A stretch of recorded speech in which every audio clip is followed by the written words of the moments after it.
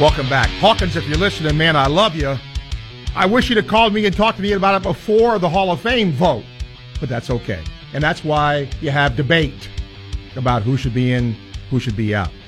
No debate about my next guest. One heck of a kicker, and hopefully continues his career in the National Football League. Eddie Piñeiro is now our guest. Fast Eddie, what's up? How are you, man? I'm doing good. How you guys doing? I'm okay. Rick tells me he went to his high school, huh? So I guess right away, that's pretty cool. Let me ask you about what you're doing now in preparation.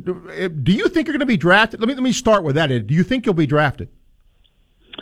I think I have a good shot. I signed with Drew Rosenhaus, and he told me that he thinks I could go in from rounds 3 to 5. So let's see what happens. That should be interesting.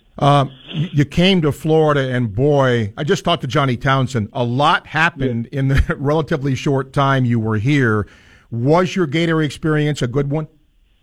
Yeah. It was something I'm going to remember for the rest of my life, and something I could tell my kids in the future. Hopefully, when I have some. So it was a good experience, and it was fun, and me and my family really enjoyed it. I think my family enjoyed it a lot too. So. Was it tough handling all the turnover and the turmoil at times? Was that difficult? Sometimes people forget you all do go to college and go to class, and you grow close to some of the coaches that recruit you. Was all that turnover and turmoil tough? I mean, yeah, it was. It was. When they fired Coach Mack, it was really tough for me because, he's the one that, he came to my house right after the SEC championship that they lost to recruit me, and then I ended up flipping from Alabama to come to Florida, and to see him leave was kind of sad. And people don't know that athletes too, like, we go to class and we have a lot of stuff to do. It's not just football, so that's the side of it that they don't see. But yeah, it was tough when you create good relationships with coaches and then they get fired. That's pretty much the really tough part about it. So what made you flip from Alabama, Eddie? Why did you choose Florida? So pretty much my parents basically weren't financially well, so if I would have gone to Alabama, they wouldn't have been able to come watch me play.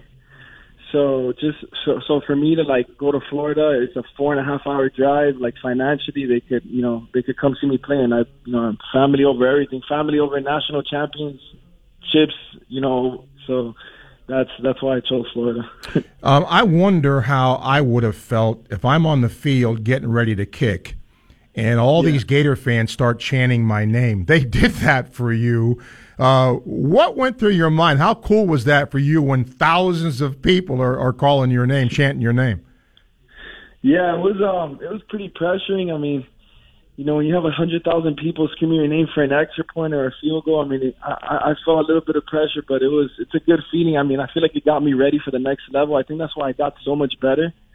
Because I know if I get a shot to play in the NFL and the game's on the line and there's people, shouting, screaming, like, I feel like I've gotten a good. I've accustomed to it. So it was fun, man. Just having people screaming your name is just you would expect fans to scream for a quarterback or a running back or a receiver, but for a kicker, it's pretty cool. It is cool. It's pretty unique. Tell me how you chose, in this case, Drew Rosenhaus. What process did you go through in selecting an agent? So I interviewed a couple of agents, and I think it just came down to pretty much just how long they've been in the game for, what type of contracts they've negotiated. So, I mean, Drew Rosenhaus is a Miami guy. He's a local guy, so if I have any problems or anything, he lives 20 minutes away from my house. So it was easy access for me, for my family, and just the experience that he has and the players that he signed. It's just, it's a no-brainer to me. Now, you got a little while before the draft, Eddie. Is a process being mapped out for you? Will you interview with teams? Will you work out? What will the process be over the next few weeks? Yeah, so right now I'm just waiting for the combine invite. They start inviting underclassmen the 30th of this month. So I'm just waiting for that. Hopefully I get invited, and then if I get invited, that's a whole different process. But as of right now, I'm just, working towards Pro Day, which is in March. So just getting ready, just staying fresh, working out, kicking. I'm kicking every other day. So yeah, pretty much that. I've never kicked, so I may ask you the dumbest question here in the world, but I'm going to ask. A lot of times quarterbacks can get dead arms, when they throw. Mm-hmm. Can you get a dead leg if you kick too much? Yeah, 100%. Kicking is like a pitcher. That's the closest thing I could compare ourselves to. A pitcher can only throw a certain amount of pitches a day until he gets tired. Just as far as quarterbacks, I guess the same thing. But I mean, after like 30 kicks, your leg starts to get tired. So yeah, your leg could get really tired real fast. Wow. So I guess that's why every other day you can give yourself a little rest, right? Yeah. Kicking back to back is not good for you. So I try to kick one day, take the next day off, and then kick the next day, and then so forth. So I'll end with this. If you, I suppose, being a South Florida kid, I'm guessing if you could pick any team to be drafted by, would it be the Dolphins? Yeah. No, that's my parents are Dolphins fans. My parents are UM fans too. So I mean, that's where I was born and raised. That would be a dream come true, but let's see what happens. They have a pretty good kicker right now, so I don't think their kicker is going anywhere.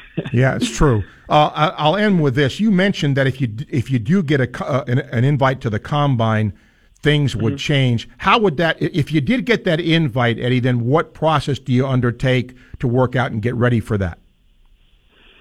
Yeah, as far as so if that happens, I already got a plan with Drew Rosenhaus. He hired a guy to help me out with interviews, and there's these tests supposedly that you take and stuff like that. So just the mental part, not as far as the physical part, because you always got to be ready physically, but more of like mentally prepared for that. So I'm going to ask you one last thing. It has nothing to do with football per se. There's a lot of reform that's being talked about in the sport. The stipend, maybe less time, getting more time for yourself to do other things rather than play sports.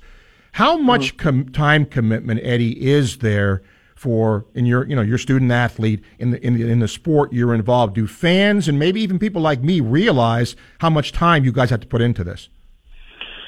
Yeah, it's horrible. I think it's a lot of time consuming. I hope that changes over the years. I don't know how much that could really change, but I mean, just going to practice, pretty much my schedule was crazy, and people don't even know this side that I would go to practice, I would have weights in the morning, then after weights, go to class, then after class, go to tutoring, then after tutoring, go to practice, and then after practice, go to sleep and do it all over again except with robots. Yeah, so it's not fun. It's not fun at all, and we don't have time for anything. You really don't. And during the season, it's even worse. So, yeah. Well, but there's good things too, I'm sure. So I guess it balances out. But I tell you what, I know Gator fans are hoping, Eddie, that you get a shot. We all are. And I just told this to Townsend. If you're ever in town, you want to come up and hang out and take some calls, we'd love to have you when you're in town for Pro Day. So appreciate you doing this, and hopefully you get an invite to the Combine. For sure. Appreciate it, man. Okay, Eddie. Thank you. Thanks for having me. You got it. No Eddie problem. Piñeiro joining us here on Sports Scene.